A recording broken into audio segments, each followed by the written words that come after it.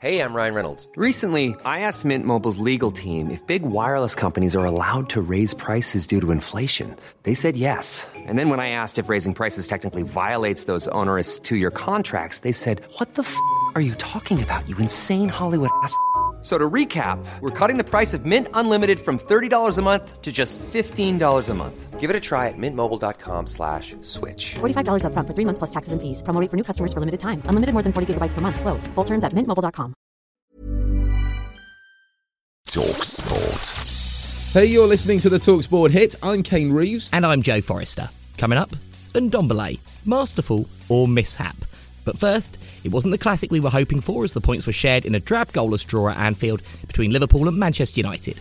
But the point does keep Ole Gunnar Solskjaer's side top. Well, Liverpool legend John Barnes feels that his former side struggled against the Red Devils. It was a difficult game. Manchester United played with resilience. First half, defended well. McTominay and Fred made it difficult as much as Liverpool had more attempts in the first half. They didn't have any clear-cut attempts. Well, a 3-1 win at Sheffield United wasn't enough to satisfy Spurs boss Jose Mourinho. He said his side defended like children. The mistake we made, I used to teach that to the kids when the kids were 13 and 14, when I started.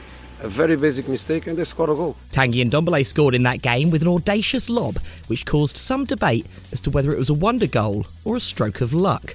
Former England striker Andy Cole was on TalkSPORT's Sunday session and was certain that he meant it.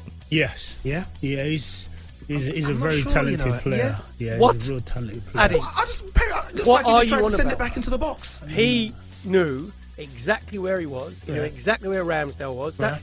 Carl, your chair, that is football awareness. He just actually asked if he meant it, right? That's one of the goals of the season, by the way. Manchester City have moved up to second after they beat Crystal Palace 4-0 at the Etihad. Pep's side are now just 2 points behind leaders Manchester United with a game in hand. And everyone wants Jack Grealish in the England team, don't they?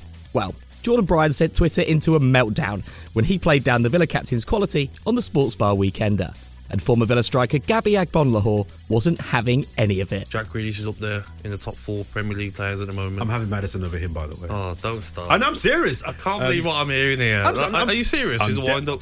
No wind-up. You're doing Adrian Durham. No, I'm really not. I'm not that good.